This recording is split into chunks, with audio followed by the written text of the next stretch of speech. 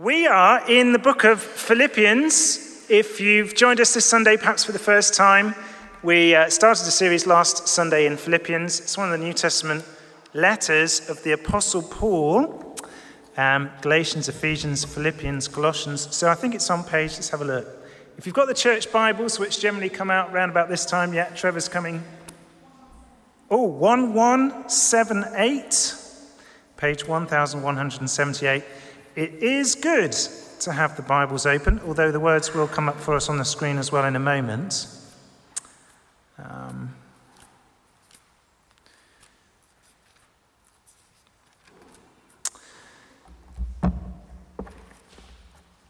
Grab a Bible if you'd like one. There's also Bible apps on phones, whatever would be easiest.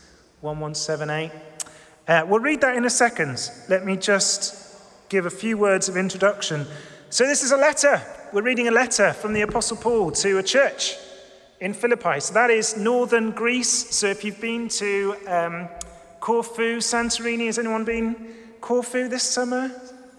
Any takers? Anyone been to Corfu? Ever? Right. You're still quite a long way away from Philippi. But you're kind of in the region, northern Greece. It was the first Eastern European church that was set up by the apostles in that region. And it's a church that Paul loves very much. And that comes out in the whole letter, in the way he writes this church. He loves these guys. He set that church up some 12 years before he writes this letter. And ever since, they've had this wonderful partnership. And the church has sent him gifts and supported the Apostle Paul throughout his ministry, throughout all of his missionary journeys. So he loves these guys. And we saw that partnership last week. Do you remember? That word partnership came up in chapter 1. I was getting the kids to kind of scrum down. It's this idea of church is more than a charity. It's more than just some, an organization I agree with and might give my money to. It's more than that. It's a family. We sit and have meals together. We share life together. We eat together. We call each other brothers and sisters. But it's more than that. It's a partnership. We scrum down together. We get dirty. We do things. We take the rough and the smooth together. We're partners in the gospel. We're on a mission. And so he described the church just like that. And he's writing, as Paul does from time to time, from a prison. And he often finds himself there. We'll think about that in a moment. And one little section we didn't do last week, it's not on the screens, but I'll just read it to you. This is kind of his heart. He says this in chapter 1, verse 9. This is where he goes with the Philippians. He says, "This is my prayer, that your love may abound more and more in knowledge and depth of insight, so that you may be able to discern what's best and may be pure and blameless for the day of Christ, filled with the fruit of righteousness that comes through faith in Jesus Christ, to the glory and praise of God." Let me just touch on that just for a minute. I can't resist it. It's not my text, really. It was last week's, but it's just such a good one. Paul goes, love on its own, great, but it needs something else. He's praying for the church that they'd be loving. That's important. But he also says, in knowledge and depth of insight. I want that for you too. So that, in order that you are, fruitful, discerning, blameless, all these things. A bit like pulling an arrow. Like someone could pull a bow and arrow really hard. They might be really strong at pulling that bow, but unless you've got a really steady hand and you can get that thing on target, it's not much good to you. Right? Just being strong. Right? In that sense, love, a wonderful, wonderful thing. You want to have strength in love, big hearts. But also, you want to get that sort of the ability to discern in knowledge and depth of insight where I shoot this thing. He's committed to both. He says, I want both those things for you. And knowledge and depth of insight, knowing how to direct that love, goes with it.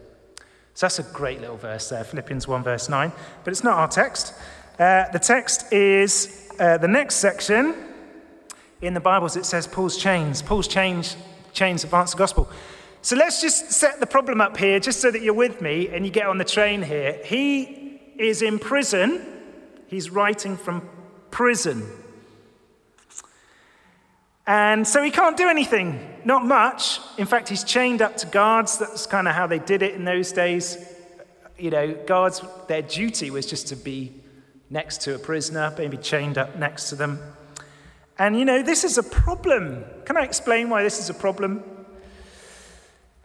Imagine this. Okay, here's a little, let's go on a journey together. Let's just have a little thought experiment. Imagine the Lord gives you a real burden for North Korea. And you think to yourself, right, I'm going to pray about this. I want to go to North Korea, to one of the hardest, most closed countries to the Christian faith in the world. Usually comes out like number 1 or number 2 when Open Doors do their kind of mission report, the whole world. Often called a closed country. But one of my favorite preachers said, it's not closed country, you just might not come out alive. That's what he says. You can get in, you'll get in, you might not come out alive. So anyway, you think to yourself, okay, I'm going to go to North Korea. And you speak to your Christian friends, and they are like, do you know, I think you'd just be perfect. I've been praying about that too, and I think that'd just be amazing. Why don't you do that? Yeah. And then you give up your career, perhaps quite lucrative career. Maybe you sell your house. Got property, you sell that, collect all the savings together, book your flights. Off you go, one-way ticket. And you're determined, I don't know how old you are, but you're determined for the rest of your days, I'm going to spend my life in this tough place, encouraging the underground church, you know, meeting the Christians, trying to encourage them, building up the faith, trying to encourage new people to follow Jesus. You're determined to offer hope, share, make advances on the kingdom. Now imagine, okay, you've arrived. Here you are. And within the first 2 weeks, after doing all of that, after praying about it, after Christians kind of supporting you, sending you, maybe giving you loads of money to help you get there, you're in prison. And the whole thing's shut down. And you don't even know if you're going to get out. Now, I want us to see this is particularly difficult for us as Christians. And maybe perhaps as Christians who are particularly fired up for God. Anyone being in a prison, like anyone being in a prison is miserable, okay? Like, even if you don't believe in God, you're not a Christian, you know, and you go to prison, that's miserable. That's not very nice. Who wants to be in prison? If you're a Christian and, you know, for whatever reason you get chucked into prison, that's not very nice. You might think, Lord, you know, why am I in prison? But if you're a Christian who's like devoted your entire life and all your savings and the church is behind you and you've gone to this crazy difficult place and the Lord then doesn't spare you from prison, you know, it's triply hard. Why would you do that? Why? You know, can you imagine your prayers in that moment? You don't know if you're going to get out. Paul didn't know, not for sure, whether he'd get out of this alive. You just pray, look, well, don't you support this? Aren't I doing like the very thing that you would want me to do not right now? Why would God put a stop on the plans? So that's the problem. That's the problem Paul's addressing. Like the Philippian church must be thinking, Paul's in prison. How can it be that the Apostle Paul, whom God is using so powerfully, is in prison? Let's read what he says. This is what he says. It's awesome. Okay, let's put it on the screens. This is from verse 12. I'll just read the first paragraph. He says this, "Now I want you to know, brothers and sisters, that what has happened to me has actually served to advance the gospel. As a result, it has become clear throughout the whole palace guard and to everyone else that I am in chains for Christ. And because of my chains, most of the brothers and sisters have become confident in the Lord and dare all the more to proclaim the gospel without fear. Let's just stop there for a minute. Now, isn't that cool? Just imagine for a second Paul, like, he is the church's best weapon. Like, he used to go to Athens and speak to the great philosophers in Athens. In that day, it would be like, in England, it would be Oxford and Cambridge, you know? You would go to the top university cities of the land and speak to the top professors, right? Paul was the guy. He was the guy who would go to Athens and speak to the philosophers about the gospel. Here he is, scuppered, but he's got one prison guard after the next coming to chain up, with him and look after him. And what does he do? He just shares Jesus with these guys. Each time they turn around, each time he gets another one, he's like, right, let me tell you why I'm here. Let me tell you about Jesus, by the way. He rose from the dead, etc., etc. And he says, it's become clear throughout the whole palace guard. The word there is praetorium. It's the emperor's guard. Right? He's getting close to the emperor of Rome via his guard and speaking to them about Jesus. He wouldn't have chosen that, but maybe God wanted that, and he can see that. He's getting a glimpse at the purpose God has for him, even though he's in chains. He's just sort of seeing something of what God's doing in that he's putting him in front of the emperor's guards and sharing the gospel with them. The other thing he sees, you notice that in verse 14, because of my chains, loads of the brothers and sisters around here, probably in Rome, have become confident. They're more confident in their faith. They're more daring to proclaim the gospel without fear. So Paul can see. He can see. Even though he's in prison, he can see, I can see what God's doing even here, even though I'm in prison. Now, what he doesn't see, right, because he doesn't see the whole picture. Just think about this, right? Number one, he doesn't see how this will encourage the Philippians. He's writing this letter to the Philippian church. He's not going to see, not for a while, what this is going to do for this church. And he's not going to see that on the 10th of September, 2023, 2,000 years later, the church in Southend-on-Sea are going to be encouraged by the fact that this guy was in prison, still rejoicing, still seeing God's purpose in it, still preaching the gospel, still sharing Christ with all these different people. And here we are, 2,000 years later, encouraged by the Apostle Paul's example. And he didn't see that.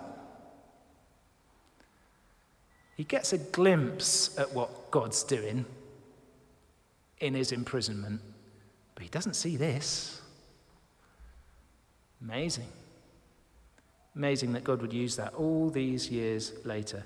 Now here, church, I just want to stop here for a moment, kind of make a little side point.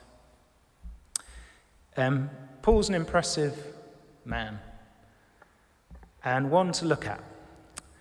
We are living in a day and age where we're not quite sure what it means to be positively masculine.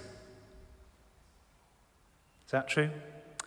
We hear an awful lot about toxic masculinity. In fact, most times when people talk about masculinity, it's the toxic kind. What's toxic about maleness? We hear a lot about that. Very little, precious little about what it means positively to be a man. Can I encourage us with the example of the Apostle Paul here? Verse 12, just listen to him. I want you to know, brothers and sisters, that what has happened to me has actually served to advance the gospel. So he's not angry. He's not bitter and twisted and full of self-pity. Oh, I'm in prison. What good is that? He's not getting all sort of pitiful, self-pitiful about his situation. He's not bitter and resentful as if he deserves better. I'm entitled. I am the Apostle Paul, and I am a really, really good apostle, and I should be in Athens. He's not entitled. He's not working out in the prison gym because he's going to exact vengeance. I'm going to mount an army, and take out my anger and frustration on other people with my strength. He's getting on in his situation, living for Christ, living for Jesus, using the situation that's around him, bad though it is, to make Jesus known. Now, there is an example, parents, for our young men, boys, to follow. Someone captivated with a purpose. Here's something to live for. Here's something to strive for. Christ. And I'll do that whether I'm free and moving around and got money and got opportunity, or whether I'm in chains. I don't know whether I'm going to die. What a great purpose. Teach that. Why don't we teach that to our boys? Positive example, isn't it? Masculinity. And in all of this, you can see his heart, can't you? You can see it. His concern more than anything else. I'm sure Paul likes, I don't know what he likes. He might like cheese, wine. He might like going on holidays. He might like all kinds of things. So I'm not denying him the pleasures of life. But you can see his chief concern, the thing that really bothers me, is the gospel. Everything else is secondary to this one thing, Jesus Christ. And that comes out in this next section. So he says, he's like going, doesn't he? Let me just read you the last verse. He goes, some have become more confident and dare all the more to proclaim the gospel without fear. And then he kind of just diverts and he goes, now, it's true that some preach Christ out of envy and rivalry, but others out of goodwill. The latter do so out of love, knowing that I'm put here for the defense of the gospel. The former preach Christ out of selfish ambition. They're not sincere. They're supposing that they can stir up trouble for me while I'm in chains. But what does that matter? The important thing is that in every way, whether from false motives or true, Christ is preached, and because of this, I rejoice. Do you see? I have one agenda in life. There is one agenda in my world, says the Apostle Paul, that the gospel is preached. However it's done, however it's achieved, sure, there's going to be some people doing it for bad reasons. There's going to be some people doing it for good reasons. It's a pity that these people are doing it for bad reasons. I wish they wouldn't. These people are doing it for good reasons. Fantastic. The main thing is, though, this message, this Jesus, must be advanced throughout the whole of the world as it was there.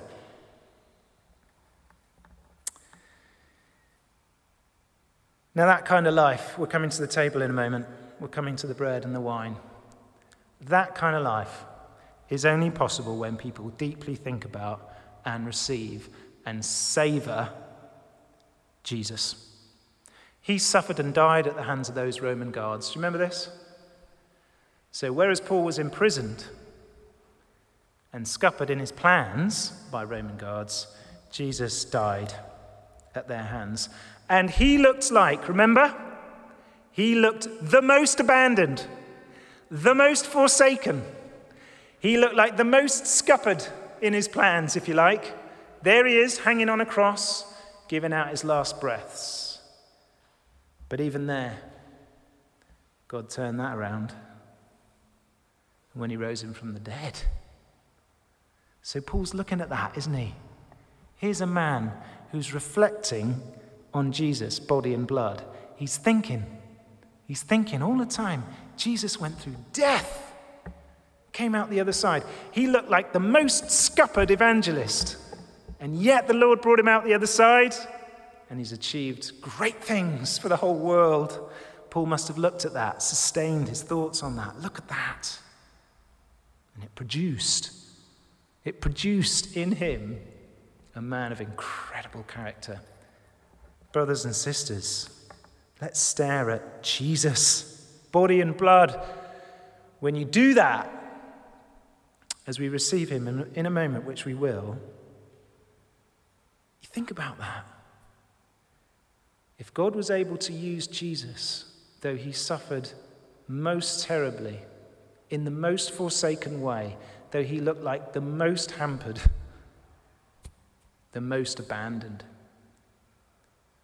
and yet he turned that round to produce untold salvation and good for the world, how much more will he do?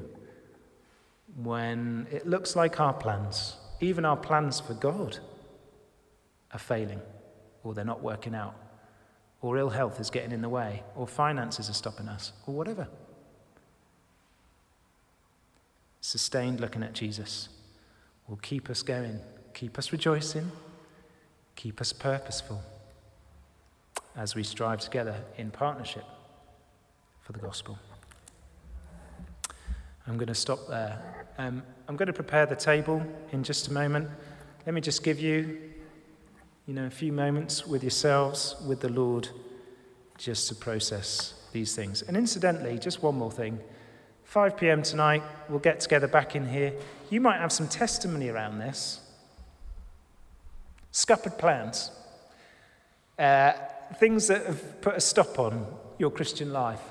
And you've seen actually God working even through that. Why don't you come share it? 5 p.m. tonight, we'll create some space for that. It'd be lovely to hear some stories from around the room about what God has done, turning lead into gold,